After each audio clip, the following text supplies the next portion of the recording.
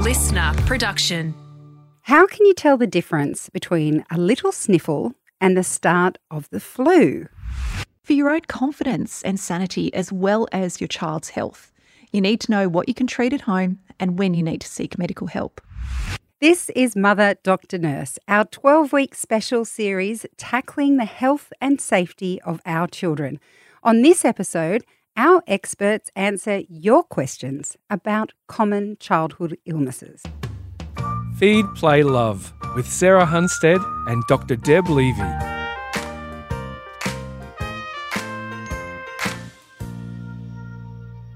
Figuring out whether your kid has a common run-of-the-mill illness or something more serious can be tricky.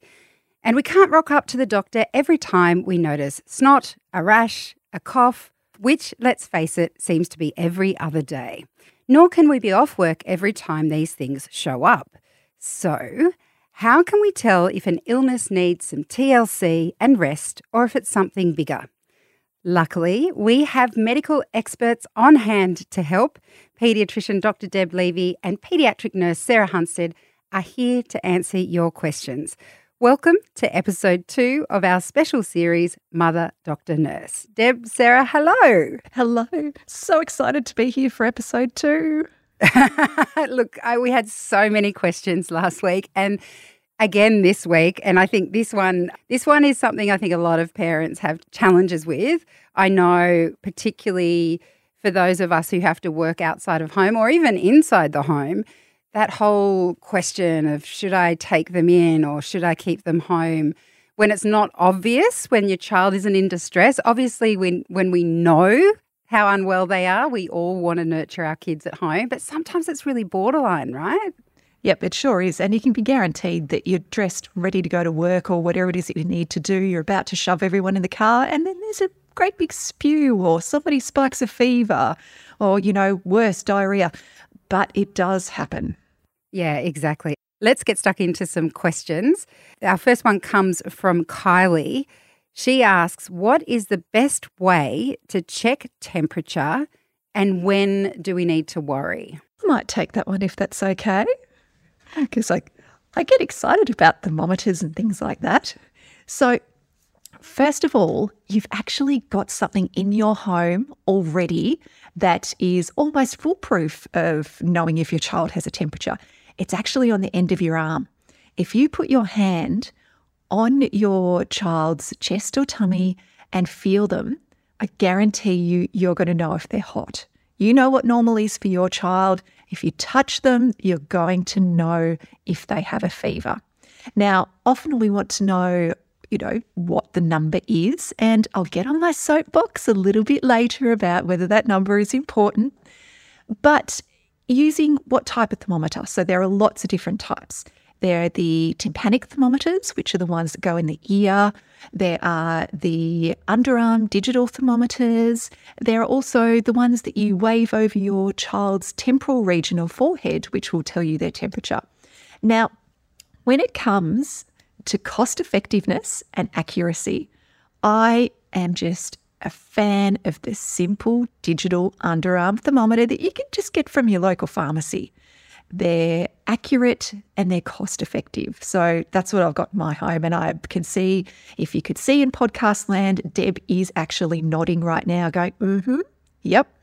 Now, if you want to invest in a tympanic thermometer, so the ones that goes in the ears, that's up to you. But please make sure you only use them in babies over the age of 6 months and really follow the manufacturer's directions. Otherwise, you're going to get 20 different readings every time you do it. And please, please, please don't use those sticky forehead ones that just attach to your kid's forehead and come up with, a colour or a number. They're not accurate. Don't use them. I wish I'd known that because I went out, of course, when you're having your first child, you have these, well, I did anyway. I'm like, I'm going to get the best of everything. So I know I'm so totally on top of it. And I spent so much money on thermometers and they were such pains because I got the one that went across the forehead. I mean, who thinks you can do that to a baby anyway? Like, they don't keep their heads still. And it was so, when I found that out about the underarm thermometer from you, Sarah, and it made so much difference. It's so simple and you really don't need all the gadgets. It's true. It's sometimes cost effective and accurate equals digital underarm thermometer. And you agree with that, do you, Deb? Yeah, absolutely. And I think the other thing, just to comment on, Sarah, about the ear one, we do get a lot of errors with it.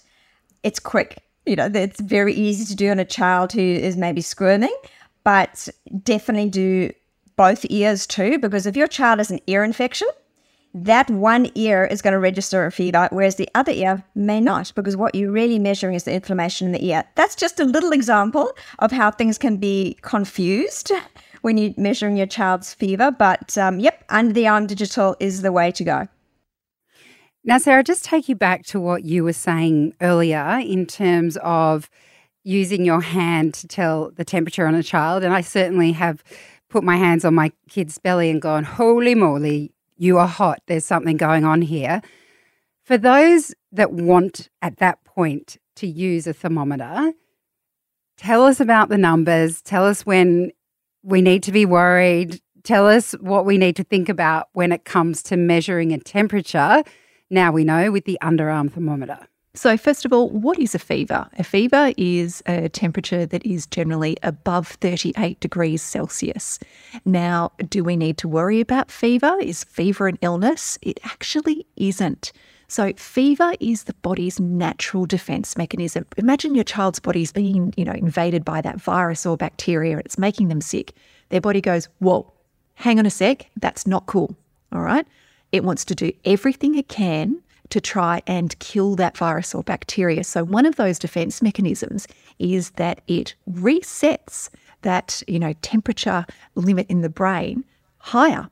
So it's to heats itself up to kill that virus or bacteria. So fever is actually a good thing. It can make you feel terrible. I don't know if you as an adult have had a fever and you feel like crap, but it's not about the fever. It's about what is causing that fever. And when you go to the doctors, that's what they want to know. They're trying to find out what's actually causing it. Now, when you measure your child's temperature, it's about looking at them as a whole. That's just one little thing. So it's not about focusing on the number. It's about looking at your child as a whole. And I'd love to tell a story, if that's okay, that I think illustrates this point really, really well. Now, I'm going to put just a little alert in here first. If your baby is under the age of 3 months and they have a temperature above 38 degrees, even if they have no other symptoms, you need to get them seen medically, ideally taking them to your local emergency department, because they don't have the immune system, the defense mechanisms, they can get sick really, really quickly. So under the age of 3 months, medical help, even with no other symptoms. So my little story here. Both of my kids, and they're very close together in age. In hindsight, probably wouldn't do that again, but, that's okay. Both of them were sick. One of them, the oldest, she had a temperature of 38.2. She was laying on the couch. She was refusing to drink. She was really drowsy, which was unusual for her. I was having to wake her up to have sips of fluid and she just really was not keen on that at all. Her breathing was normal, like she wasn't in pain or anything like that, but she just didn't look right and I was worried about her. And I realised that she hadn't weed in about 12 hours. And I was like, oh, hang on a sec, this isn't good. My other one was sitting there. She was eating ice blocks and her temperature was 39.8. And she was saying, Mummy, more Peppa Pig, because that was her favourite show at the time. She wasn't her normal self, but certainly she was drinking, she was weeing, she was interested in Peppa Pig. So who was I more worried about? It wasn't the number on the thermometer I was looking at. It was my child as a whole. I was really worried about my oldest because of all those other symptoms that she had. And I ended up taking her to hospital because she was really quite unwell. And so the younger one, she was fine. Obviously, took her to the doctor because, I was worried they both had something that wasn't quite right with them. But it just goes to show it's not just about the number on the thermometer. Look at your child. Deb, we have a question from Vic saying, kids spiking temperature. How many days is too long before I seek further medical attention? And I think that goes to, I guess, what Sarah was saying in terms of a fever being something that's combating an illness or a virus. And many of us parents would have heard someone say, just let it go for a few days, let the fever sort the virus out. So at what point do you say the fever isn't doing what it's meant to do? I need to take this child to a doctor. Absolutely. I think, the first thing to mention, and Sarah's already highlighted one or two of them, is let's look at the red flags first, because this means we need to assess this straight away and not wait for a few days. The red flags are your child's age. So very young children under 3 months of age with a fever should be seen much sooner than an older child. The next element is going to be how unwell they look on themselves. Again, we're not going to wait on a child who looks unwell. But if you're talking about your average toddler with that 60th snotty nose of what feels like the month, running around, playing, asking for Peppa Pig, then you can certainly wait a few days. What do I normally say? Around about 3 to 4 days. As long as, and these are a few more flags that I'll bring up, they don't start developing new or worsening symptoms. They don't start then spiking higher fevers. But I guess that's the roundabout way of answering it. You've got to look at the child as an individual, their age, their state of health, and then see what's happening with their fever. Naomi asks, how can we help under twos get through colds and flus, and then in brackets, and COVID? Sarah, do you want to take that? Or Deb, who's had the experience? I think I would be doing Deb an injustice if I tried to speak on this one. So I think Deb really needs to go ahead with this. All yours, Deb. Thank you. The first thing I'd like to mention is that it is normal for children to have these simple viral infections. Around about 10 a year is what's stated, give or take. And as long as they're not having significant bacterial infections requiring hospitalization or it's impacting their growth and development, we kind of just let things run. We can certainly support them in terms of helping them manage their illnesses. I'm a huge advocate of healthy living. And that includes things like a healthy diet, being outdoors in the sunshine, optimizing their vitamin D levels, making sure their zinc levels are all normal. All ways to support children's bodies to better fight infections. In terms of managing those illnesses, I think that there is a degree of, you do just have to get on with things, but we can also help our children cope better with them. I think it's about making sure that you can support yourself too, because as Deb said, it's inevitable. There's going to be, 10 episodes of this year, and trying to make sure that you are in optimal health, both mentally and physically, to be able to cope with all of this is half the battle as well. Deb, I know that you love to look at health in a holistic way. Are there any foods or fluids that we could be giving our small children that will help with that yucky feeling? I'm thinking of a friend I had whose Chinese mother was like dead set on giving their little boy horseradish when he had a cough or something, those sorts of things that seemed, as a parent, you feel so helpless when they're unwell. And when she was saying, this is what our traditional remedies are in our culture, and I was like, damn it, I've got nothing. Chicken soup? Yeah, but you say chicken soup like as if it's a joke, but there's actually science behind it. So, yep, chicken soup. And I'm talking good quality homemade bone broth, chicken soup. So that's actually one of my foods that I do recommend. Not only is it nourishing and nurturing, it's also hydrating, because that's definitely one thing we have to keep on top of for children with fevers is their level of hydration. In terms of specific foods, generally speaking, it's talking about eating a rainbow. And by eating a rainbow, what that means is having fruits and vegetables of all different colors, which then ensures our children get all those minerals, vitamins, micronutrients, phytonutrients that they need to help their body. But I think if you can just try and increase those colorful foods and maintain your child's hydration, you're ahead of, sticking to that Coca-Cola and hot chips diet that your child may be asking for if they're feeling unwell, but they certainly shouldn't be having. When we're talking about colds in particular, and children can be quite congested, do either of you have any thoughts on vaporizers or Vicks or those Yucca Baby or whatever those rubs are that our parents used to slather all over our chests when we were small? I know that I used a vaporizer. My son was congested for the first year of his life, and I used it, but I couldn't tell you whether it worked or not. I'll let Deb take the medical side of that, but the safety side is what is, sending these huge alarm bells off for me right now. And what that is that vaporizers are responsible for lots and lots of burns in kids. So if you choose to use a vaporizer, please make sure that it is kept out of reach, that your child is not able to tug on that cord and pull it down over themselves.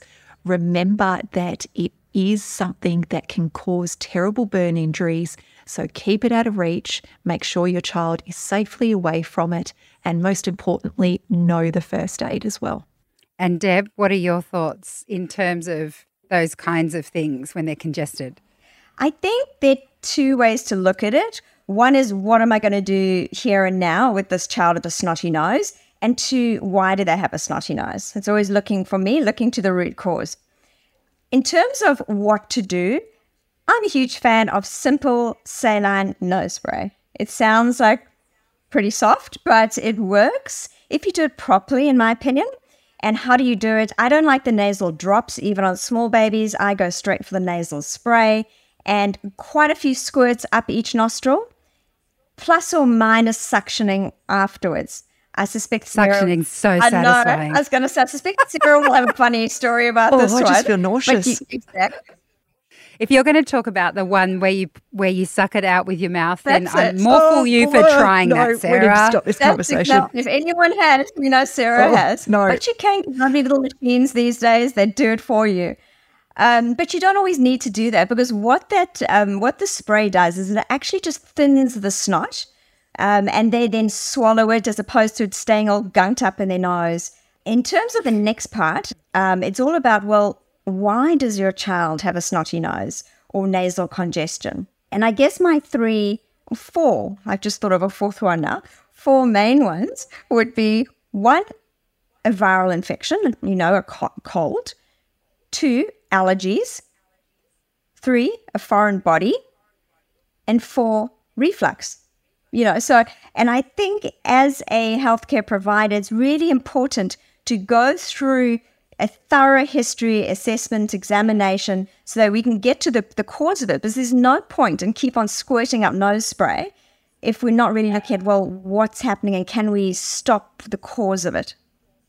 So in that case, Deb, is it worth taking your child to see your doctor if that congestion has been ongoing or recurring?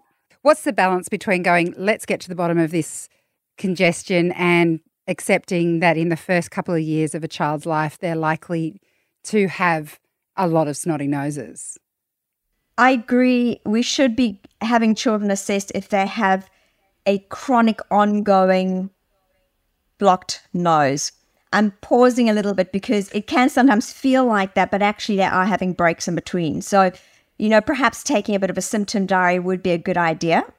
And then the other thing is, if there's only one nostril that seems to be snotty, congested, etc. That's the typical story we hear. And Sarah, we've both had experience of this working in pediatric emergency for many years, is that child coming in with one green snotty nostril who's happened to have stuck something up there. It could be months previously that no one has noticed.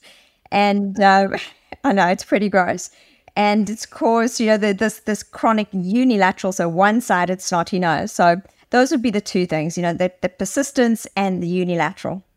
And there's usually a disgusting smell that comes with it as well. Yeah. From whatever has been shoved up there. Not good. I remember helping a doctor remove a foreign body that had been shoved up a kid's nose for ages while I was pregnant and I had morning sickness. I had to leave the room to spew. Gross. Oh, I'm glad it's not me doing that. Okay. Christy's question is, what is the truth about snot, especially green snot?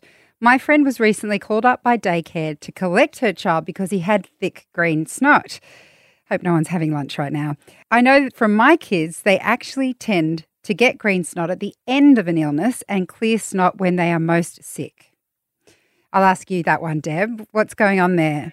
Absolutely. I mean, that's the natural progression of a viral respiratory tract infection, is that it'll start with a clear snot. And as those inflammatory cells increase in order to fight the infection, they actually start clumping together and making that snot look thick, mucousy, and yucky. So that would by far be the most common reason, is that it is the tail end and things are healing.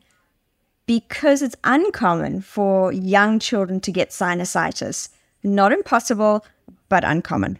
I think the key takeaway there as well, when I heard Deb say this years and years ago, and it's always stuck in my mind, is that the colour does not correlate to if they are infectious.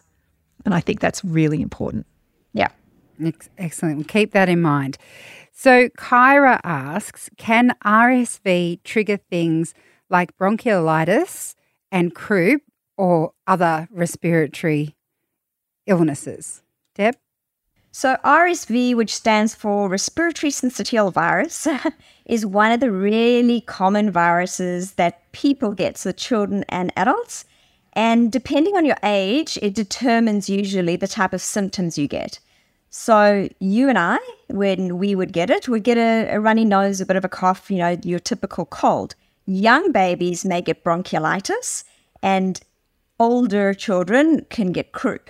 So again, it's a mixed mash of things. So yes, RSV, which is highly contagious, always goes around. We always have seasons of it, typically as the weather starts to get a bit cooler. And yes, it can cause a whole lot of things. Is there any way of preventing it? Hand washing, something we all became really good at during COVID. So hand washing, absolutely. And then no direct contact with someone who is obviously unwell. Not always possible, but, not letting your children share toys, obviously if not letting them go into contact with anyone who's obviously unwell, those typical things. No sloppy kisses, no sharing food. Well, that's it, exactly. All those things. Cassie says, my child seems to be congested all the time. Granted, she gets sick a lot. First year of daycare, plus she seemed to have an immunity debt. But it seems she always has congestion and you can hear when she breathes. At what point is this a concern? I'll jump in here, Sarah, if that's okay. I think I've chatted a little bit about this already in terms of what are the causes of nasal congestion. So I do think if you feel a child has ongoing congestion, please go and see a healthcare provider who can work it out with you. And I would always be suspicious that something else is going on if there isn't those breaks. Still with the common childhood illnesses when they're little, Maria asks, regarding the amount/intensity/severity of illnesses a child gets in their first year, does it make any difference for the child if they are 12 months old or 30 months old? That is, are they likely to suffer less if starting childcare/school late? Can I just say I love this question? It is such a good question. I think every single parent has thought this at some stage, and I can't wait to hear Deb's answer. Thanks, Sarah. You're welcome. Look, children need exposure in order to develop a strong immune system. And when I say exposure, I mean exposure to the environment, exposure to the soil, exposure to sunlight. Like, we need a whole lot of exposures in order to build healthy bodies. Yes, our children do need to get sick. And for those who can't see me, I've got my fingers up in little bunny ears, inverted commas, because we do actually believe that with exposure to viruses and children being affected by them, it actually does strengthen their immune system so that the next time they're exposed, they're that much better at fighting it. So I can't tell you number for number in terms of, you know, if your child goes to daycare at 6 months or if they start at 2 years, how many illnesses they'll get. But we do believe that they will get a bucket load. Whether or not it's younger or older, it doesn't seem to matter.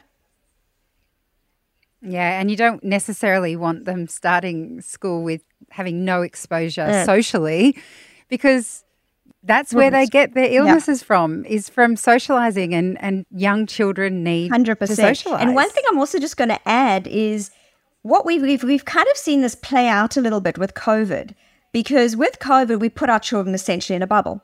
No exposures to other children, which we can talk another time about all the social impacts of that and the mental health impacts. But the health impacts have been that when we've come out of the bubble, everyone is suddenly getting sick and they're falling hard. That's us as well as our children. So that to me just shows that we do have to actually be exposed to these viruses in order to fight them and, be that much stronger next time we're exposed to them. And I think that's something that we're just hearing everywhere at the moment, is how sick everyone is. And for somebody with personal experience who has just had norovirus rip through their entire household, I can certainly say that, we just got to wade through this. Literally. I was waiting for that. I knew you couldn't leave it alone, Sarah. Oh, believe me, I'm not keen on sharing. I think I've still got a little bit of trauma from my night on the bathroom floor. But anyway, we'll move on. See, it happens to the most experienced and expert of all of us. Monique has asked, how can we help our kids' immunity when starting school? I guess this is something, Deb, you've already answered in terms of eating the colour of the rainbow in fruit and veg and all foods. I'm wondering how you guys feel about something like probiotics. We hear a lot more about that sort of thing, those sorts of supplements. You're both laughing. Who should I ask first? Deb. Yes. Sometimes I'm actually called the poop doctor. I guess. She's got a poo mug. Like literally her mug is a poo emoji. It's so cool. For our live, I'll bring it, okay? Please do. That is next week. So I want to see the poo mug. And really the reason I'm known for that and by that is because I am such a fan, and I'm totally geeking out here, but I'm such a fan of the microbiome and the impact it has on our children. As well as us, but obviously as a pediatrician, that's my focus. So that being said, in terms of answering your specific question, is there one specific supplement that can help our children's immune system? I wish there was a magic bullet. Unfortunately, there isn't. I think that supporting gut health is incredibly important, but it goes beyond a probiotic. It's about, and I'm not going to get too sciencey here, but it's about avoiding anything that can negatively impact our children's immune system. Because, by the way, the reason that the microbiome is so important for our immune system is that it actually contains the majority of immunity for us. And that's over 70% of the immune cells sit inside our gut. And if you think about it, it's often our first exposure to things in the environment as well, as we swallow things, So we have to support it by not harming it, and then support it with the right diet. And that includes things like prebiotics as well as probiotic foods, plus or minus some supplements at the end if necessary, including possibly a probiotic. And when we talk about prebiotic and probiotic foods, if it's not a supplement, what are those foods? I'm happy to link to some more details for families so that they can get a list that they can actually look at. But if we think about prebiotic foods, we're talking about indigestible fiber foods. The number one would be something like Jerusalem artichoke. Chances are you're not going to get your child to eat that, but you may get them to have some seaweed, some green bananas, not yellow bananas, and a whole lot more roughage in their diet. So that definitely is of benefit. So fiber is incredibly important. Probiotic foods are your fermented foods. What I give my daughter every morning is kefir, which is a fermented yogurt type drink. It's part of her smoothie. But yogurt itself is also fermented food, or even like some sauerkraut juice. You may all be going, oh my goodness, there's no ways I want to get my child to eat that. But you'll be surprised, especially if you start when they're young and persevere and also model the behavior. Kylie asks, some information about common rashes would be good. When do we need to be alarmed? Sarah? Okay, we could talk about this for an entire 7 hours in a podcast as well when it comes to rashes. And, often you won't know what is causing a rash. And especially if your child has a fever and a rash, it's a good idea to pop off to the GP. But when do you need to be alarmed? Everybody's heard of that non-blanching rash, the rash that people talk about with often meningococcal. There are other causes of non-blanching rashes as well. So what do I mean by non-blanching? It's that rash that when you press on it, it doesn't go away. So you may have heard of the glass test and so on, and I will give you a link all about that so you can read more about what the glass test is and what a non-blanching rash is. But to be completely honest, if your child does have a non-blanching rash, yes, they absolutely need to be seen urgently.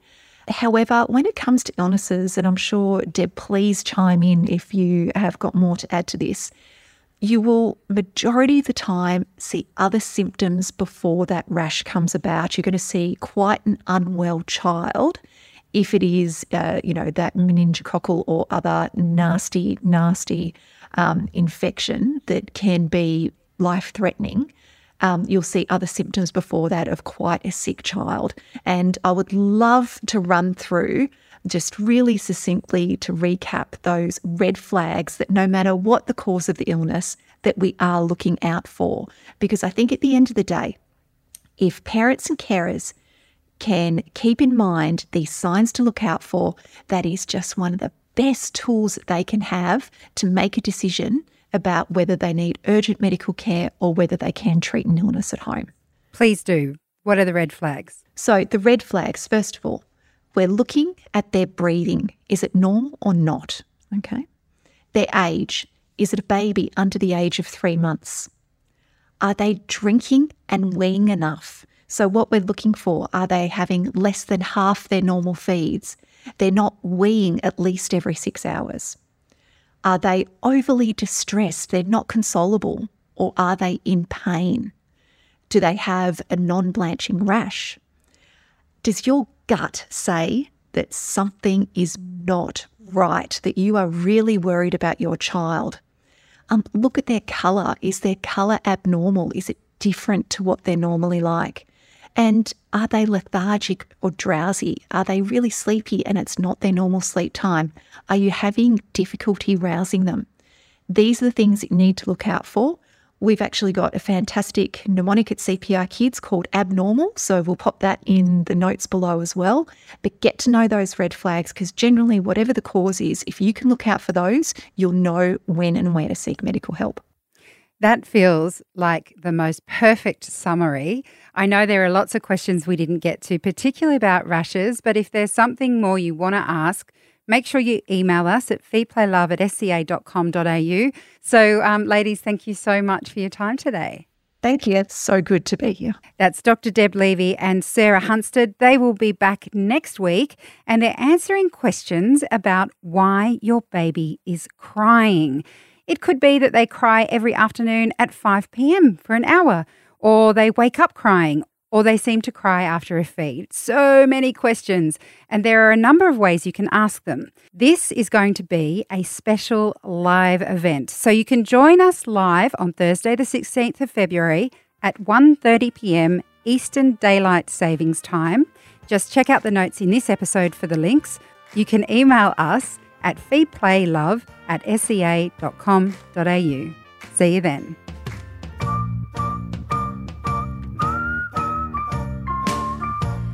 I hope you enjoyed this episode of Feed, Play, Love, a listener original podcast. If there's something you'd like to learn more about, email me at feedplaylove@sca.com.au. I'd love to hear from you. For more great kids and parenting podcasts, check out the Listener app and don't forget to follow us. I'm Siobhan Hunt. See you next time.